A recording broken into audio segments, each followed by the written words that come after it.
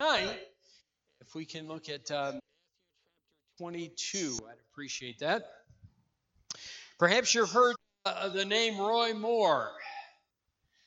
If you haven't, he was on the Alabama Supreme Court, Chief Justice Roy Moore.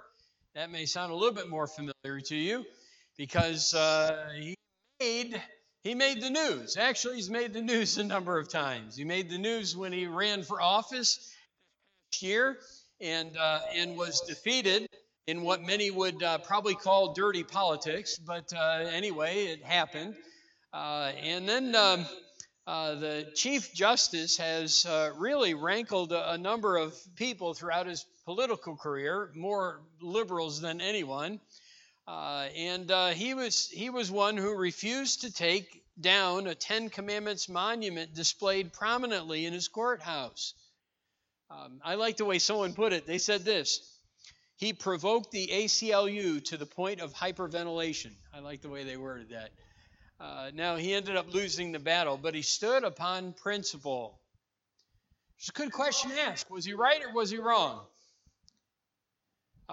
There are a lot of evangelicals who were very angry with the fact that Moore made it an issue,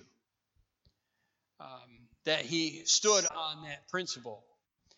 There are others who would come to his defense. Was he right or was he wrong?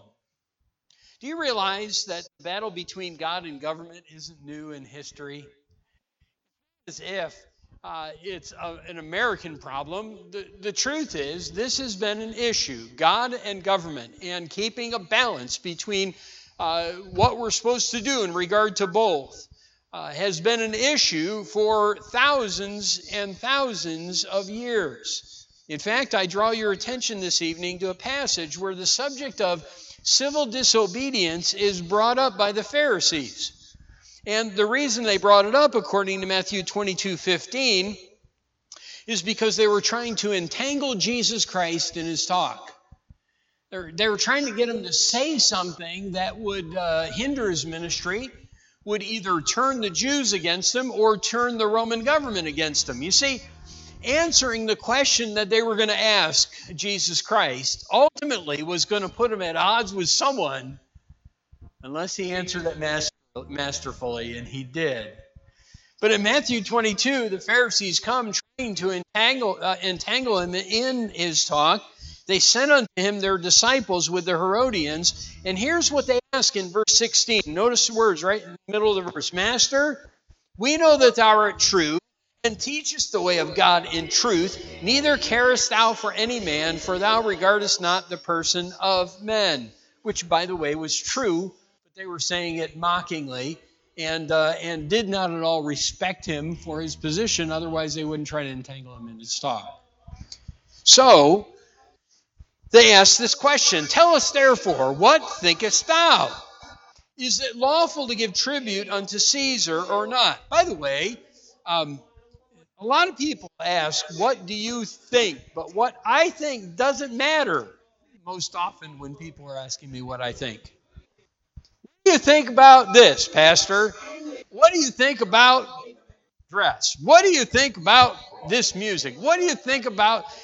truth is, people want folks to just have their own opinions, their own ideas, and they want to be thought of their own ideas as valid as well.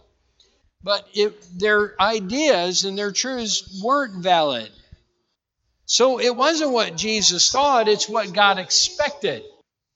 What does God expect? Jesus is going to give us that answer, by the way, and he doesn't say, this is my opinion. He doesn't say, these are my thoughts. He doesn't say, this is what I think would be best, but you can do whatever you want. No, Jesus Christ cuts through all the muck. In fact, he does it in a very powerful way. Why tempt ye me, ye hypocrites? So Jesus doesn't mess around. Is it lawful to give tribute unto Caesar, they ask. And Jesus, perceiving their wickedness, then comes out with a very strong statement. He calls them hypocrites and then says, show me the tribute money. And they brought unto him a penny. And he saith unto them, Whose is this image and superscription? And so he's holding this coin. Or he's pointing to it, one or the other. Someone's holding it out. He says, Whose picture is on that?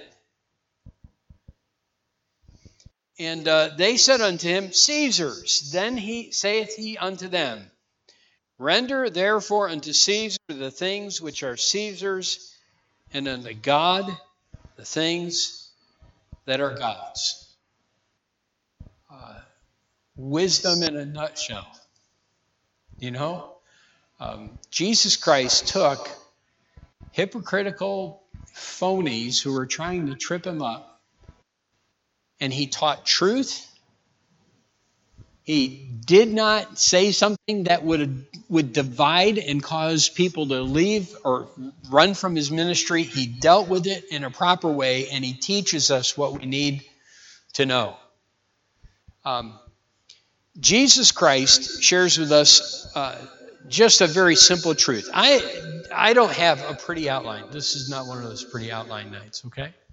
I've just got about 4 or 5 points that I want to share with you from that verse. It's actually been on my mind and had been thinking about it and really just decided very recently that I would speak about it tonight since, well, tomorrow's the 4th and we're still looking at government and our responsibility to it. So let me just share with you 4 or 5 truths that you can that we need to kind of think about tonight and ponder. First is this: men have grappled with God versus government responsibilities throughout world history. Seriously. Men have grappled with God versus government responsibilities throughout world history. What we battle with as Christians in making decisions about what are we supposed to do and what aren't we supposed to do. Do we fight City Hall and keep the 10 Commandments up in a public place? Do we just keep quiet and never say anything at all? When we grapple with those things, know this, that this is an issue that men have grappled with throughout world history. And it's not just here in the day of Jesus Christ, but it was in the day of Jesus Christ. And it was right after the day of Jesus Christ. In the book of Acts, you can read about men who were grappling with government and what they're supposed to do and how they're supposed to handle government. In fact, Peter and Paul both wrote numerous things in the New Testament encouraging people and instructing people on what they're supposed to do in regard to government. Because people don't know. People battle with that. They still do, thousands of years later, but at the time of Christ. But I've been thinking about this today. The truth of the matter is, throughout history, it's happened. You go all the way back. Let me give you a couple examples. I'll read the verses. You don't have to turn to them. 1 Kings chapter 18. Ahab called Obadiah, which was the governor of his house, Ahab's house. And the Bible says that Obadiah was going to be sent out to find water because it hasn't been raining. Why? Okay, why hasn't it been raining? Because Elijah prayed. Because Ahab had been in wicked sin, and God was judging his people and judging Ahab. Well, Ahab calls Obadiah in 1 Kings 18, which was governor of his house. And here's what it says right after that. Now Obadiah feared the Lord greatly, for it was so when Jezebel cut off the prophets of the Lord that Obadiah took 100 prophets and hid them by 50 in a cave and fed them with bread and water. He appeared to be loyal to government, all the while working against the wicked order of the queen, whom he was in charge of the house. Isn't that an amazing thing? What was he supposed to do? What about Mordecai? Mordecai was faced with a decision which led to a whole chain of events because he refused to bow to Haman. And you know what Haman did? In Esther chapter 3 and verse 8, it says, Haman said unto King Ahasuerus, There is a certain people scattered abroad and dispersed among the people in all the provinces of thy kingdom, and their laws are diverse from all people, neither keep they the king's laws. Therefore it is not for the king's profit to suffer them. In other words, let's get rid of them. And the reason why is because the Jews battled with this all the time. It's no wonder they asked Jesus Christ this question in Matthew 21, because the Jews were fighting about what was right and wrong in regard to government. Most of the Jews would have said, we don't have any allegiance to the king of Rome. We're not going to follow what he has to say. Most despised the Roman government. And so if Jesus said, support the Roman government, he's down in the eyes of the Jews. If he said, forget the Roman government, you better believe the Roman government would have heard that report from the ears of the Pharisees. Why? Because this is a problem that was around. It was around in Mordecai's day. It was around in Jeremiah 29. You know, when the Israelites had been taken to Babylon. Do you know what Jesus told the Israelites in Jeremiah 29? Pray for the peace of the city that you're in. Marry, make houses, plant vineyards, do all those things. In essence, you're going to be there a while, people. But but what he said was, hey, pray for the peace, because in this city having peace, Babylon, you'll have peace. If it doesn't, you won't. And so encourage them, and he had to instruct them, because an Israelite would have been praying for the destruction of Babylon. By the way, you probably would have been too. If someone came into America and made you a slave, took you to Russia, you think you'd be praying for Russia to be at peace? I doubt it. So this has been an issue. The book of Daniel gives us a couple examples, right? The 3 Hebrew children. It says in Daniel in Daniel chapter 3 that they refused. They said, hey, look, king, we're not going to bow. It doesn't matter what you do. And if our lives are taken in the fiery furnace, whatever you do, then our lives are taken, but we won't bow. Daniel had that a little bit later in Daniel chapter 6. Am I right? What am I supposed to do? How am I supposed to handle the situation? Daniel knew the writing was signed, that he wasn't supposed to pray. So what does he do? As he just said a few moments ago, the book of Acts is full of examples. This battle's been going on. Second statement is this: it is and always has been a controversial subject. It was controversial. That's why it was brought up here. You want to trip them up, you got to bring up controversial things. Something that where no matter how he answers it. Have you ever had a question asked you, no matter how you answered it, you lost? Like if your wife asks you, do I look fat in this? You can't win. You can't win no matter how you answer the question. So you just have to hope, it's a controversial question. And so it was here that Jesus had to answer. The only reason they brought it up was to trip up the Savior. If they could get the Roman government or the Jews, one or the other, they didn't care who it was. They just wanted to make a mockery of him, and they wanted to ruin his effectiveness of ministry, and they wanted to ruin his opportunity to help people.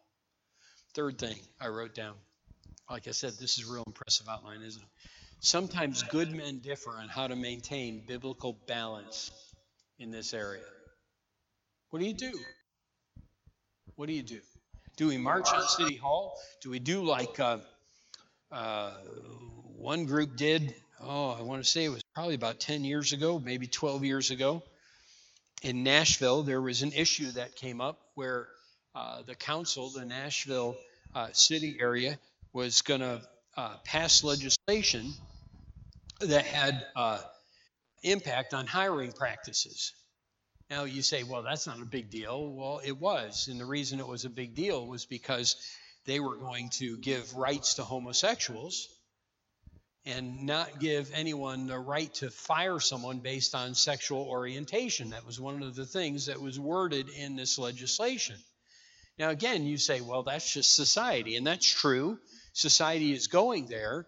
But the problem was, and this is what some of the preachers, fundamental preachers in our area found out, the problem was that if a church found out that they hired an organist and the organist was a homosexual, the church couldn't fire him. And by the way, churches do hire people to come and play, not churches like ours, but they do. If you hired a pastor and found out that he was not what he claimed to be, couldn't get rid of him by law. So it was Pastor Denny Patterson who went to the legislators and started to talk with them, and a number of us ended up going and being at the meeting when that was taking place, sat in, and just as an encouragement and just to say, hey, look, we're not in support of this legislation.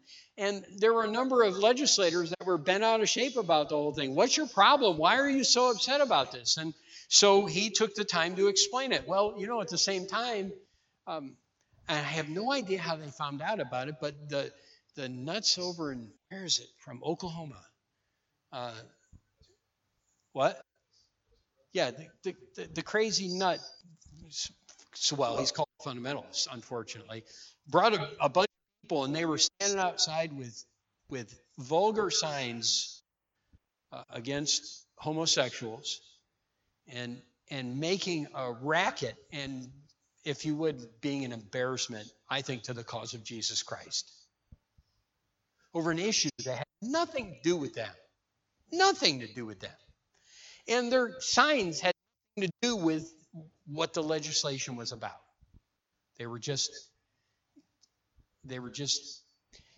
were rebelling against authority in a way that isn't consistent. But sometimes it's hard to know what to do. How much involvement do you get? How much do you not get involved? What do you say?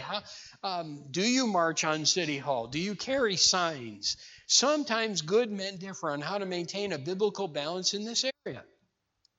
So the fourth truth, and this gets us kind of to the passage here, verse 4, Jesus gives us an answer.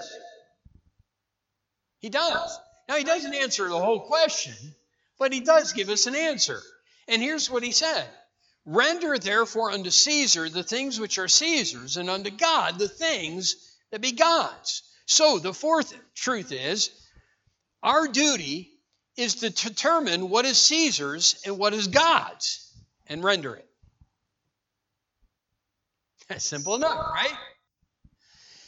That is our God-given responsibility as Christians.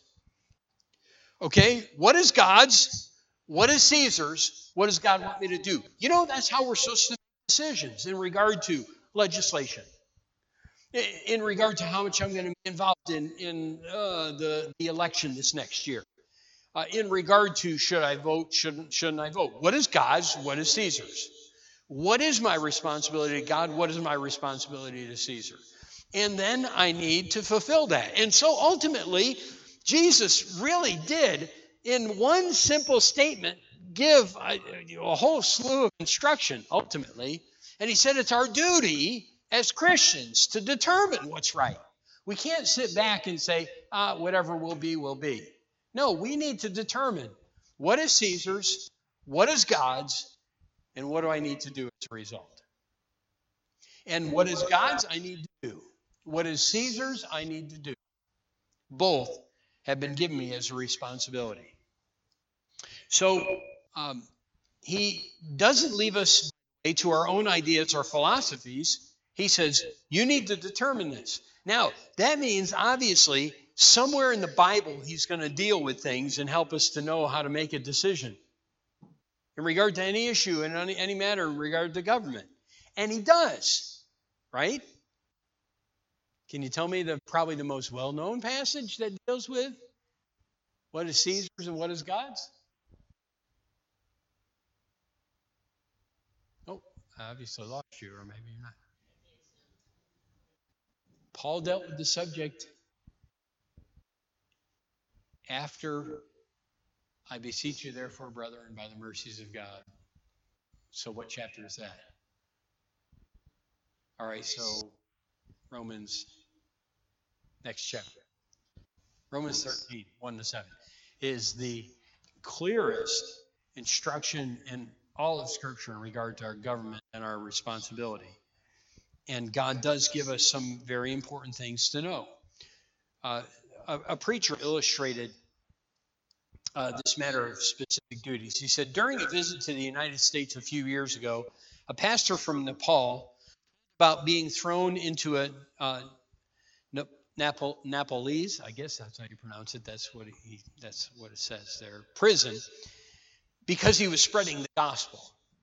This pastor gave a summary of Christian patriotism. At least that's what the preacher said. Of course, I must obey my Lord and spread his word, the preacher that had been thrown in prison said. But even though we are persecuted, we who are Christians in Nepal pride ourselves on being the best citizens our king has. We love our country, but we love our God. I think that's a great way to put it. The preacher who was telling about this pastor said here in the U.S., Christians are sometimes confused about where to draw the line between the demands of the state and the demands of God. Is civil disobedience ever justified? And if so, how do we know? As I write in my book, Scripture makes clear that civil disobedience is justified when government attempts to usurp the role of the church or our allegiance due only to God. Then the Christian has not just the right, but the duty to resist. He grapples with this subject a little bit. Two duties basically are responsibilities. God makes it simple. Pray for them. 1 Timothy 2, 1-4, right? Been praying for your government leaders. This is a good reminder on July 3rd, isn't it? Second would be to obey. Turn to Romans 13. Romans 13. And I knew I would end up not getting through everything I'd like to, but Romans chapter 13.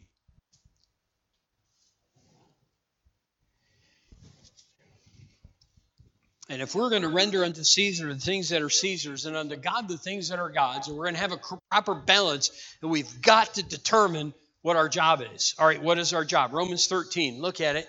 And tell me, our duty is to obey, very simply, okay? But there are a few different ways in verses 1-7, a number of truths given that give us this picture of obedience. So what are some of the words that you see there? And some of the ways and the attitudes we're supposed to have? All right, first, and the clearest probably, be subject. Or, that word means to be under obedience. It's not as if they're superior people to you, but you're to be under obedience. So, here's what law they make. Here's the law. Here's what they tell you you're supposed to pay in taxes. All right, to be under obedience. Here's what they say is the speed limit. All right, be under obedience. Here's what they say you can do at a stoplight. Be under obedience. Here's what they say you can do in regard to be under obedience. As much as possible, whenever possible. Let every soul be subject to the higher powers. Second thing we find, there's another attitude, verse 2, or another thing mentioned in this obedience. Be subject. And I've put you to sleep. No, what would it be? Look at verse 2. Okay, yes, absolutely. I was going to say it's a don'ter, okay? Do not resist. That means to oppose or arrange yourself against the authorities. Let me tell you that preacher is way out of line when he sets his position to the government, irregardless of the fact that the stand he was taking is the correct stand against homosexuality. But God says not to set yourself in opposition to or arrange yourself against the authorities. The third thing he tells us is to do what? Verse 3, this is a positive. Second is negative. Be subject, do not resist, do good. By the way, that normally results in a positive relationship with authority. Not always, unfortunately, but most of the time, that's going to result in, notice what he says, do that which is good, and what will normally happen? Not in every government, sad to say. By the way, was that true of the Roman government? It wasn't. It wasn't. And it wasn't true of government in Jerusalem. The Jewish religious leaders who were the government in Jerusalem. They had the Roman government, but then they had the government of Jerusalem. They had their own. And those men were doing wrong as well. But that's what God tells us. Now, he goes on. There's one other thing, and it's actually in verse 7. We could maybe argue a few other things, but there's a fourth thing that we're supposed to do. Okay, give what is due. Render, therefore, to all their dues. Give what is due them. What is due them? Tribute would be taxes. This is interesting, and we could probably argue, some would say it's the same thing, but he says, tribute to him, tribute. Custom to him, custom. You know what custom is? Some would say it's the same thing, but it would be levies. I'm not so sure the Tea Party was all that appropriate. Levies on goods and things. Custom to custom. And then he goes on and he carries it a little bit further. He says what? Because we always talk about taxes, but there's other things here. What else? Okay. You should be afraid if you see the flashing lights. By the way, have you ever been just driving down the road?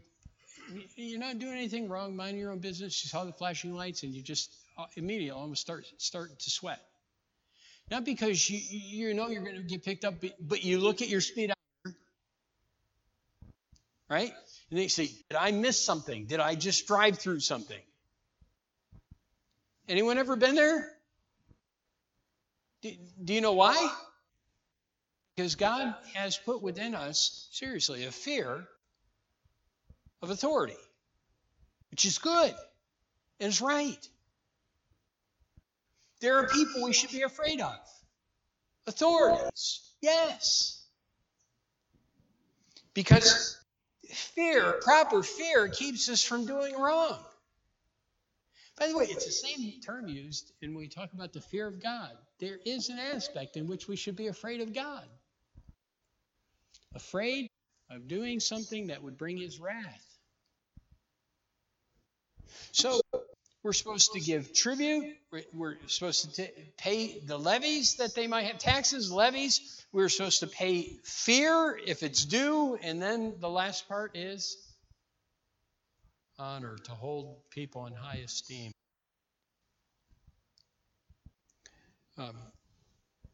I wish our senators would understand that with our president.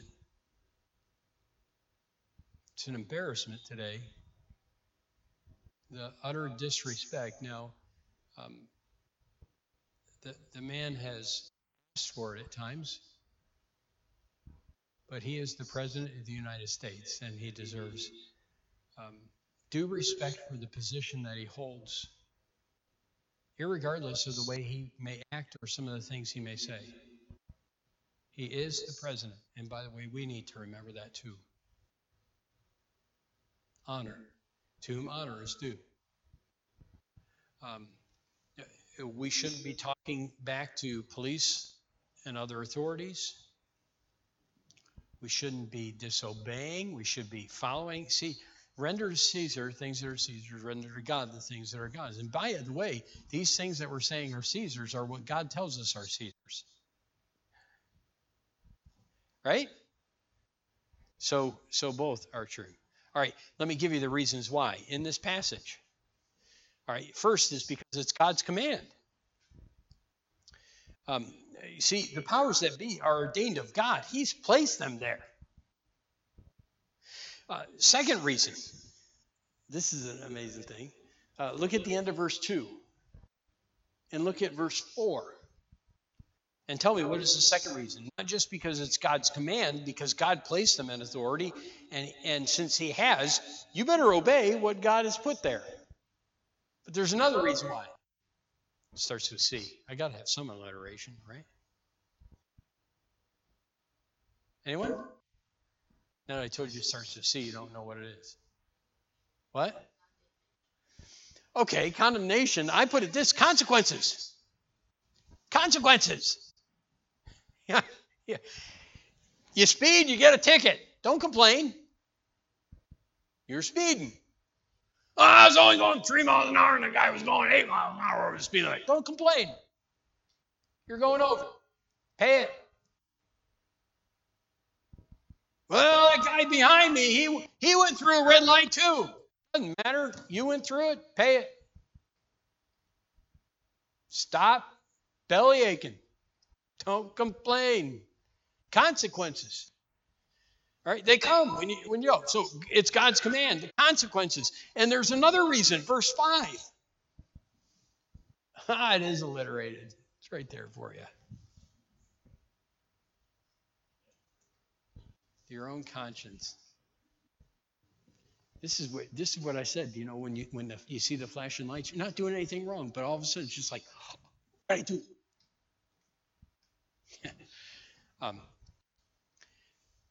Conscience.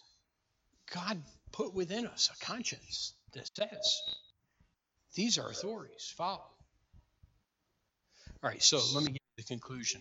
And I wish I could give you more on this, but whenever possible, I'm to do what I'm told by government, unless to do so require that I disobey a clear command of God, because God's given them to me. So only I know I have to disobey a clear command of God. Does God give me the right to say, all right, no longer can I do that? And by the way, the Bible is so clear. There are so many examples of clear commands. No one is supposed to bow down to any idol. That's why the Hebrew children said we can't do it. So they were right. Daniel, don't pray. Well, what does God say about prayer? Morning, noon, and night will I lift up my voice. The psalmist wrote about that. So Daniel didn't have a choice. And by the way, none of these people did it defiantly, saying, holding their sign, we will not pray, disobey. They just did what was right. Peter and the apostles were told not to witness. What do? Like the pastor in Nepal. You got to witness. But if you get thrown in jail, you got to witness. So whenever possible, I'm to do what I'm told by government, unless to do so would require that I must disobey a clear command of God. It needs to be a clear command of God. Even when they are wrong, I'm to go above what is reasonable and right to obey.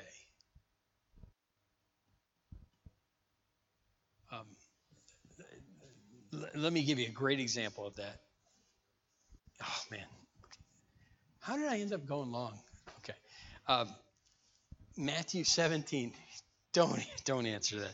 Matthew 17, 26 and 27. Peter comes to Jesus and say they're asking for tribute. And Jesus didn't have any responsibility to pay taxes because he was born of. The Roman government, the leaders who were asking for tribute had no right to ask for the money. But Jesus told Peter, so they're not offended, to do what? Go fishing.